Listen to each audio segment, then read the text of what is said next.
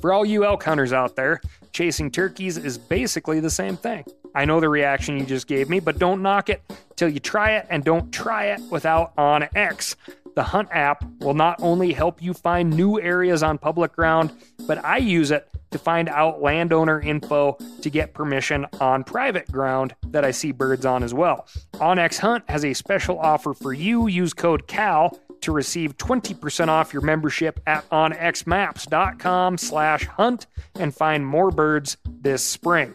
Hey, I just sat down with the owners and operators of Maui Nui Venison. They're on a mission to balance axis deer populations on Maui while giving back to the community and run a totally sustainable operation. For folks like me who want to get your own meat but aren't always successful, you can become a snack subscriber, get some axis deer sticks sent right to your door. Visit MauiNuiVenison.com.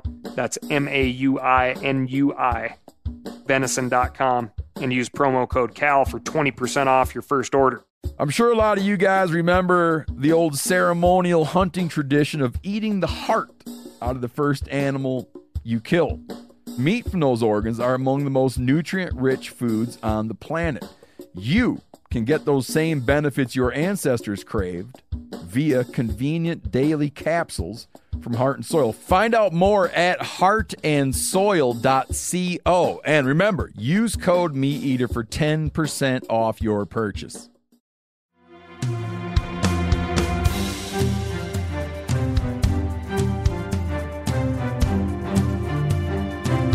From MeatEater's World News Headquarters in Bozeman, Montana, this is Cal's Week in Review with Ryan Cal Callahan.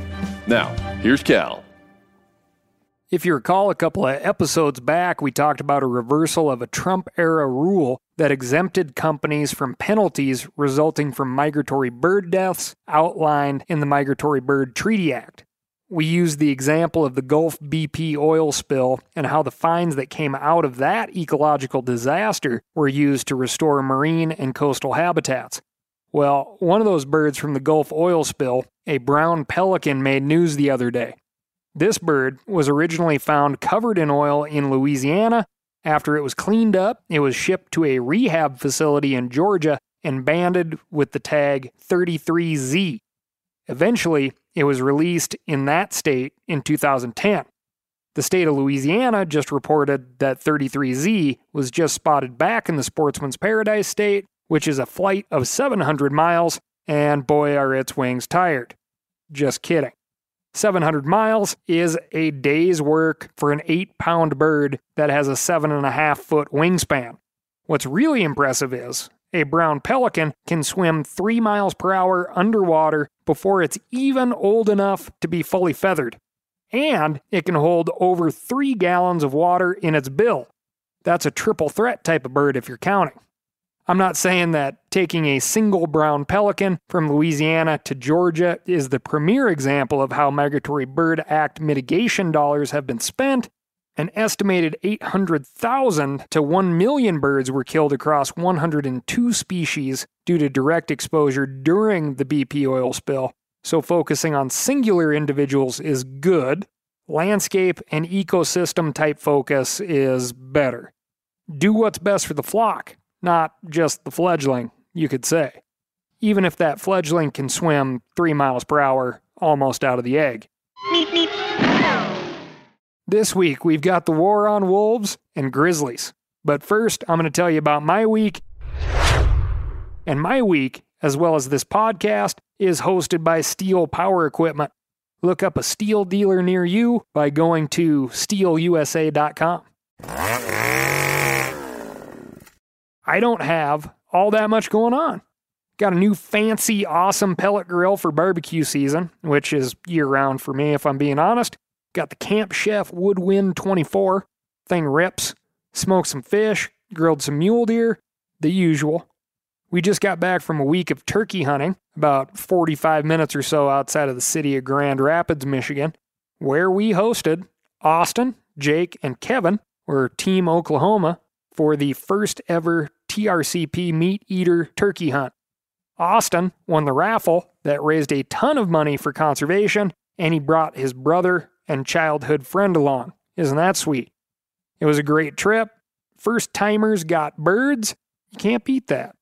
Old Steve and myself got blanked. No birds for us. However, old Giannis Patelis was kind enough to cook up a big batch of turkey schnitzel on the very last night we were there. We stayed up too late and ate well. It was fantastic. Now, in Michigan, I decided to climb a tree stand as there were plenty around, and like almost all of my tree stand sits, had I stayed long enough, I would have killed something. In this case, a turkey. But I don't sit well. I did make a post on the old Cal 406 Instagram handle in regards to legislation that will undoubtedly be law in the state of Idaho by the time of this recording, and that is, or was rather, State Bill 1211. This bill legislatively manages wildlife, which I am not a fan of. The state of Idaho is supposed to have an independent fish and game. This bill says, no, you're not. For instance, wolves are a big game animal in the state of Idaho, which was part of the agreement when wolves became managed by the state of Idaho. A big game designation basically means that there are seasons, legal means of take, as in how you can catch or kill one, and you have to have a tag to legally kill a wolf, and that there's going to be a mandatory big game harvest report. According to this bill, 1211, the wolf will still be considered a big game animal, so you will still need a tag, and you will still need to report your harvest, but it will now be legal to take that animal by any means that you would use to legally kill a coyote, which coyotes are considered a varmint in the state of Idaho. Varmints can be killed year-round. They can be legally taken in a variety of different ways, including several non-big game ways, which would include like the use of night vision scopes, which, you use at night. If I'm being honest, this doesn't really bother me, with the exception of the fact that all of this could have been accomplished through regulation, as in a change to the big game hunting regs, not legislation as in law. In fact, most of what's in this bill, if an individual wanted to go through the proper channels, could be accomplished prior to the bill becoming law. Currently in the state of Idaho, a hunter can get 15 over-the-counter wolf tags, a trapper can get 15 over-the-counter wolf tags, and a hunter-trapper can get a total of 30 wolf tags. Additional tags are available in depredation circumstances. Interestingly enough, under depredation circumstances, a person could be permitted to kill wolves at night with a night vision optic. Additionally, in the entire state of Idaho, the wolf season is almost year-round at either 11 or 12 months, if not on all lands, on private lands. Bill 1211 mandates that trapping be open year-round on private lands in all units, which is important because IDFG, Idaho Fish and Game, currently has some closures in place in areas that year-round trapping, specifically with snares, could cause unnecessary conflict. We'll get to why that is in a minute. The current length of the wolf season and the liberal tags are a reflection of the fact that wolf numbers are growing and trappers and hunters aren't that good at trapping or hunting them. Now that's a generalization, right? Through hunter harvest reports, which again is a benefit of the big game designation, in 2019, one trapper in the state actually managed to fill all of his 20 tags that were available at the time. Okay, so I just said 30 tags, now it's 20 tags. The 2019 season, it was 10 hunting tags, 10 trapping tags. So this person is the first person in Idaho state history to fill all available wolf tags, which, if you're listening, is a hell of an accomplishment. Write in, and I'll get you something. ASKCAL, askcal@themeateater.com. A handful of trappers outside of that person, maybe we'll call them the big 2-0, consistently break into the low teens. But we're talking about less than 10 individuals. And quick side note here, if you are a savvy wolf trapper, which is statistically the most effective way of killing wolves, your wolf hunting tags are valid to be placed on trapped wolves as long as there is a wolf hunting season open in that game management unit, and you are, of course, carrying your trapper's license and you've completed your wolf trapper education course. If you've done that, then you can use a wolf hunting tag on a trapped wolf. That's what I'm saying. As for wolf hunters, Here's a for instance for you. I, myself, was one of those folks who was at kind of like the tail end of high school when wolf reintroductions were being discussed. I thought I would, naturally become a modern-day wolfer, have another animal to hunt, and this one in the heart of the cold winter when there was nothing else going on big game-wise. Despite always having tags in my pocket, I have yet to kill a wolf. I've seen them, I've called a few in, but I have never gotten a shot. Technically, a wolf hunter I am, but in practice, a bad one. And I represent the majority of wolf hunters, not the minority. To get another wolf hunter's perspective, someone who's much more serious than I am, I called a buddy of mine up in the Panhandle who is a self-proclaimed wolf hater and hunter who has decided to dedicate 15 days of each year specifically to wolf hunting. In 3 years, 45 days of hunting, and the purchase of a snowmobile for the specific use of wolf hunting, he has killed 2 wolves. And this dude can hunt and he can shoot very accurately a long, long way. He's a skilled marksman. The Fish and Game Commission testified through the director of Idaho Fish and Game, Ed Schriever, as to why they could not support 1211. It would limit Fish and Game's ability to manage wildlife. Ed gave this example. In some units that have a heavy presence of hounds and hound hunters running bears, they limit the use of snares in those units during that part of the season. A classic user conflict situation. Under the wording of Bill 1211, Fish and Game can only limit the season, not the means of take, as the means of take are set by law now, not regulation. Snares are a means of take that pertain to trapping. Leg hold traps are still in use during prime hound season, but snares are not in those game management units. Typically, an animal, such as a domestic dog, can be released unharmed from a leg hold trap, whereas with a snare, especially one set for a canine of similar size, being caught could mean death to a hound dog. Which, if we're talking about having to lose a couple of working dogs to get the wolf numbers down, that's what's got to happen, right? Well, some do agree with that, and some do not. Look at what just happened in New Mexico. Roxy's Law, I believe is what it was called. A hiker's dog was killed in an illegally set snare. A well-funded anti-trapping campaign followed, and there is no more trapping for the vast majority of New Mexicans on all public lands. All public lands, not just in the area around Santa Fe where Roxy was killed. And if you were thinking, yeah, but not Idaho, I bet there were a lot of New Mexicans thinking the same thing. If forced into this situation, there could be a scenario in which the wolf trapping season would need to be shut down entirely in those game management units, and fewer wolves would be trapped, not more. You can see this would put IDFG in a hard place. Now, if you think a couple of hound dogs or working dogs wouldn't elicit such a response from the public that Fish and Game would have to shut down a unit, what about the year-round use of snares in areas where something even more controversial than hound dogs or cattle dogs roam? When I asked a local trapper how plausible it would be to catch a juvenile grizzly bear in a snare set for a wolf, he responded, entirely plausible, but the seasons don't match up. Well, under this new legislation, they will in Idaho. And the only response IDFG will have is to close the season down in that area entirely. Through changes in trapping regulations, Idaho increased the wolf take by 40% in the 2019-2020 season over the 2018-2019 season.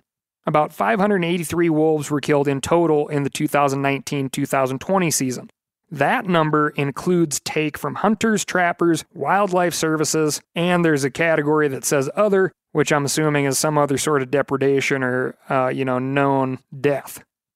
If Idaho has 1,556 wolves, which is the current math, a take of 583 wolves would represent roughly 30% decrease in total population, which is huge. And that, again, was done through regulation, not legislation. Now, this isn't going to be an apples-to-apples comparison to anybody who just wants to see wolves die, but if you compare big game numbers, right, this is a big game animal, if we reduced the deer population or the elk population, the bighorn sheep population by 30%, that would make everybody stop in their tracks. Through the history of the wolf in Idaho, you can see how regulations have changed to mirror the growth of the wolf population. First, limited units were open to the take of wolves only through firearms, only through hunting. There were no trapping seasons open. Those units had a quota or a cap on how many could be taken. Now, any hunter can buy more tags than they are ever likely to fill and use them almost throughout the calendar year in any part of Idaho. With Bill 1211, hunters and trappers would have the ability to purchase an unlimited amount of tags. But what would that accomplish? And again, that is something that could have been done through regulation. If you look at the trajectory of wolf tag availability, where it started to where it is now, unlimited tags could very well be something that was coming in the near future anyway. In the 2019 to 2020 season, over 40,000 wolf tags were sold. Again, 583 wolves were taken total. Some of those were not taken with tags, meaning there are some USDA numbers in there. The difference between 40,000 tags sold and 583 tags punched, to me, suggests that this is not a getting tags in the hands of people problem. So I'm going to circle back to the issue with this legislation. Wildlife management takes time. It's not a perfect science. Our state wildlife agencies have the best data available to them, and they are at times a bit behind the curve. If we were to set legislation every session that determined our wildlife management, we would inevitably end up years, maybe decades behind that curve. Think of the COVID years, for instance, or some other natural disaster. Are lawmakers going to focus on passing legislation for wildlife every session? Or are they going to focus on economic stimulus packages, infrastructure, and schools? This wolf legislation versus regulation is something I hope is limited to a singular event and not the start of a trend. I am all for killing more wolves. I am all for having wolves on the landscape, but I do not agree that regulating wildlife through legislation is the way. I do not believe that this legislation, and there is a lot more to it than I have mentioned here, such as increasing the amount of funding the Wolf Control Board has, and increasing the amount of opportunities they have to spend it. And when it comes to spending that money, this bill includes a very ill-defined group of people they can spend it on. But I do not believe we are going to see some giant reduction in wolf numbers. And keep in mind, the reduction that we're looking for is a magical number that is just an acceptable number of wolves, which is a moving target. My buddy up in North Idaho, that number for him is zero wolves. The Panhandle, by the way, is a region that has seen declines in elk numbers, absolutely without a doubt, in part by predation. Wolves, black bears, mountain lions, the occasional grizzly. There's a lot of critters that eat meat in the Panhandle. But, as always with conservation, there is seldom one thing to point to.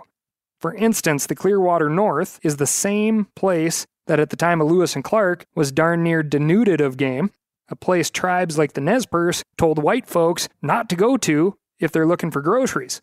It wasn't until timber harvests opened up ground to sunlight blocked by old-growth trees, the Big Burn of 1910, in which over 3.25 million acres of timber burned in 2 days, the introduction of Yellowstone elk into Idaho in 1915, more fires in the 1930s. Only after all of that did we really start to see fantastic elk habitat in the Panhandle. Currently, timber management is, in comparison, non-existent, and we haven't seen a good ripping fire in a long time. Habitat will always be a piece of the puzzle. But I digress. The other number that may be acceptable is 150, which is the number of wolves currently allowed for in the Idaho Wolf Management Plan. I truly believe in order to do that, to get down to a 150 number, poison on public land and helicopters will be involved. And those two options are, in my opinion, only for the professionals. And if this wolf control board is going to spend money on independent contractors, they better have a helicopter. Which of you listening right now took a class in school about Family Finances 101? No one? Yeah, me neither. Just like the importance of a will or college savings plan or even life insurance or estate planning, we have to know these things. But how do we figure it all out? That's why I'm excited to partner with Fabric by Gerber Life. Listen, one of the few things expected of you in life is to not let other people pick up after you. That's why I have life insurance, to make sure my stuff is taken care of even when I'm gone. Fabric by Gerber Life is term life insurance you can get done right here, right now. You could be covered from your couch in under 10 minutes with no health exam required. Join the thousands of parents who trust Fabric to protect their family. Apply today in just minutes at meetfabric.com/Cal. That's meetfabric.com/Cal. MEET. Fabric.com/Cal. Policies issued by Western Southern Life Assurance Company, not available in certain states. Prices subject to underwriting and health questions. For all you elk hunters out there, chasing turkeys is basically the same thing. I know the reaction you just gave me, but don't knock it till you try it, and don't try it without OnX. The Hunt app will not only help you find new areas on public ground, but I use it to find out landowner info to get permission on private ground that I see birds on as well. OnX Hunt has a special offer for you. Use code CAL to receive 20% off your membership at onxmaps.com/hunt and find more birds this spring. Now, a lot of you guys are familiar with the old hunting tradition of eating, some organ, the heart or a chunk of liver off the first animal you kill. I had that when I was a little kid, and it was a big deal. Organ meats were always prized by frontier people who knew the importance of getting a lot of different minerals and nutrients. And as often is the case, those guys were onto something, because organs are among the most nutrient-rich foods on the planet. And you can get the same benefits your ancestors craved via convenient daily capsules from Heart and Soil, made exclusively from regeneratively raised, grass-fed, and finished cattle. Heart and Soil's unique freeze-drying process means all those important nutrients are trapped in, ensuring you experience every one of the benefits of nature's superfood in a clean, convenient, taste-free capsule. Find out more at heartandsoil.co. And make sure to use code MeatEater for 10% off your purchase. That's heartandsoil.co. Use the code MeatEater. So this is happening, right? This legislation is happening. So how will we know if this wolf legislation works? Well, it's going to be tough. Idaho, as discussed here previously, is also opening up more mountain lion opportunity in the state. Maybe more people will take advantage of black bear hunting in the state and be successful this spring and fall. The folks who do go out and chase lions might actually kill more this winter instead of just chasing them around. And that winter is going to have to be just hard enough to be able to track lions well, kill the winter ticks that affect moose, and then be just easy enough to where it gives a break to the ungulates that we're trying to protect here. And if this cycle repeats itself for 2 or 3 seasons, then we may be able to look back and say some part of this worked. Not definitively, of course. Could have been the more bear harvest or the more lion harvest, or it could have been the fact that we had an easy winter or an easy spring. Or maybe it was that big ripping fire that took out the pickup, stick, deadfall, and dark timber that all the wolves are hiding in anyway and turned it into thousands of acres of feed. The scary part is, this legislation is flying in the face of a steady, measured reaction from wildlife professionals, which is slowly working with the hope of instant success. So what happens if the wolf numbers are not magically lower next year? Do we see more legislation? And if you want to play the fear game, what happens if we get more severe legislation, this carries on for another 2 or 3 seasons, and we overcorrect so hard that all the camera traps, radio collars, and aerial surveys turn up less than 150 wolves? Do we then have to watch our hunting rights go back out the door as they become relisted and relegated to federal control? We have to sit and watch those wolf numbers climb all the way back up before we get to hunt them again? Now, this has been a long opinion piece here, folks, but to bring it back home, wildlife management is not exact enough to be legislated, which is why I prefer it to be regulated. Moving on, and just for simplicity's sake, we're going to stick with the great state of Idaho. Looks like we might have a serial grizzly bear poacher in Fremont County. Fremont County sits in the eastern tip of the state near Yellowstone. Idaho Fish and Game officials recently announced that sometime between March 15 and March 23, a sow was shot multiple times near the Pole Bridge campground around Island Park in the Targhee National Forest. If you watch that Cal in the Field episode, this is exactly where we were. Fish and Game officials went looking for the bear after her tracking collar sent a mortality signal, and they discovered her body partially submerged in the Little Warm River. The bad news didn't end there, as the officers then located the bear's den, where they found her dead cub, who had apparently starved to death. This follows two other recent grizzly bear poaching cases in the same area. Two boar grizzlies were found shot in the vicinity last fall, one in September and one in October. Bear poaching is actually pretty rare in North America compared with other regions of the world, especially Southeast Asia, where bear claws and other trophies are highly sought after. From 1983 to 2002, there were only 8 verified instances of grizzly poaching across Idaho, Montana, Washington, and British Columbia, which makes this recent rash of poaching particularly strange, especially because the motivation doesn't seem to be the desire for meat, hide, claws, or heads. Is this recent poacher angry over growing numbers of bears in the area and their continued protection under the Endangered Species Act? Sort of a spotted owl type focusing of bad feelings on a particular emblematic animal? Or some people's powerful drive to flout any restrictions that conservation laws put on people? That speculation is less important than the concrete here and now. If any of you out there have information that could help Idaho Fish and Game find the responsible party, contact the Upper Snake Region Office, 208-525-7290, or Citizens Against Poaching at 1-800-632-5999.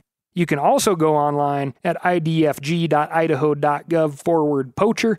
If your tip solves the case, you could end up with $50,000. That's $50,000, which would go together very nicely with a clean conscience. Remember, poaching is stealing, and it's stealing from all of us, especially those of us who were living in the state of Idaho when we actually got to apply for the singular grizzly bear draw tag, and I want that opportunity again. People like this are setting us back from being able to legally hunt these things. Moving on, only a couple miles up the road, to some very tough news from a couple weeks back, when wilderness guide and photographer Carl Mock was mauled to death by a 410-pound male grizzly bear while Mock was fishing north of West Yellowstone, Montana, near Baker's Hole Campground at the western edge of the park. Mock's Instagram is chock full of the many spectacular photos he'd taken of bears, wolves, foxes, weasels, and other animals in the GYE since 2016. In his last post from 2 days before the attack, Mock joked that he'd been able to get one particularly close-up grizz photo because, quote, I smelled like I'd been catching trout all day. I think most of us who spend a good amount of time in grizzly country have told similar jokes, but no one wants the irony to be quite that stark. Mock's dominant hand was, quote, chomped up from trying to protect his face and neck. His bear spray had been deployed, although we don't know exactly when. Amazingly, despite a punctured skull, Mock had the fortitude to distance himself from the bear and make 2 phone calls directing in first responders who were able to extract Mock while the bear let his continued irritability known. It was the following day, a Friday, the investigation day, that the bear was killed and ultimately a moose carcass was found. The bear, who was a suspect at the time, didn't back down from attempts by a mixed group of 7 park rangers, Montana Fish, Wildlife, and Parks officials, and 1 dog to haze him away. After discharging 8 cracker rounds, which are shotgun shells loaded with like M80 type firecrackers, the bear was eventually killed at a distance of 20 yards as it charged the group. Mock died of a stroke that resulted in brain death on Saturday. In order to get the Baker's Hole campground back open safely, the moose carcass was stuffed with explosives and blown up, which is a, believe it or not, common practice. This turns a big concentrated bear attractant that will stick around for a while into a bunch of very small attractants that get gobbled up by birds, squirrels, and bugs. Not recommended to try that one at home with your trash cans. The conflict between Mock and this particular bear seems to have been fairly quote-unquote natural. That is, a ravenous bear emerging from hibernation, aggressively defending a moose carcass nearby, which is the kind of thing that could have happened to an unlucky fisherman 500 years ago on the exact same spot, long before Yellowstone became what it is today. Mock was described as a serious outdoorsman, a real mountain man by his father, and fiercely loyal by his employer Jerry Johnson of Backcountry Adventures. Interesting note out of the Billings Gazette, Carl was an organ donor, and his heart, liver, kidneys, and pancreas were removed to help those in need of aftermarket parts. Sounds like a stand-up guy. If you do a quick search, you'll find a GoFundMe page to help with Carl's expenses. Guides don't typically have much in the way of insurance. Remember that the next time you go out on a snowmobile tour or a day of fishing.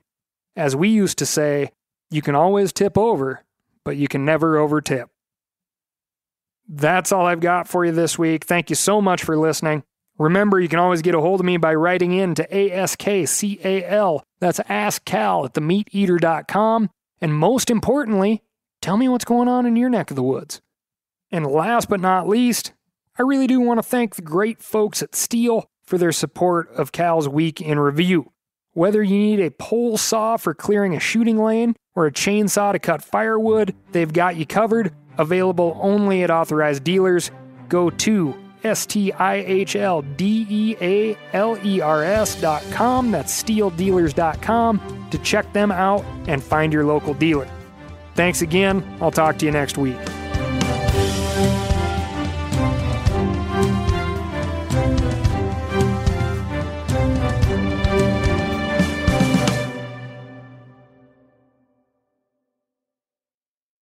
I'm sure a lot of you guys remember the old ceremonial hunting tradition of eating the heart out of the first animal you kill. Meat from those organs are among the most nutrient-rich foods on the planet. You can get those same benefits your ancestors craved via convenient daily capsules from Heart and Soil. Find out more at heartandsoil.co. And remember, use code MeatEater for 10% off your purchase. Outdoor adventure won't wait for engine problems. Things like hard starts, rough performance, and lost fuel economy are often caused by fuel gum and varnish buildup. Seafoam can help your engine run better and last longer. Simply pour a can in your gas tank. Hunters and anglers rely on Seafoam to keep their engines running the way it should the entire season. Pick up a can of Seafoam today at your local auto parts store or visit SeafoamWorks.com to learn more. That's SeafoamWorks.com to learn more.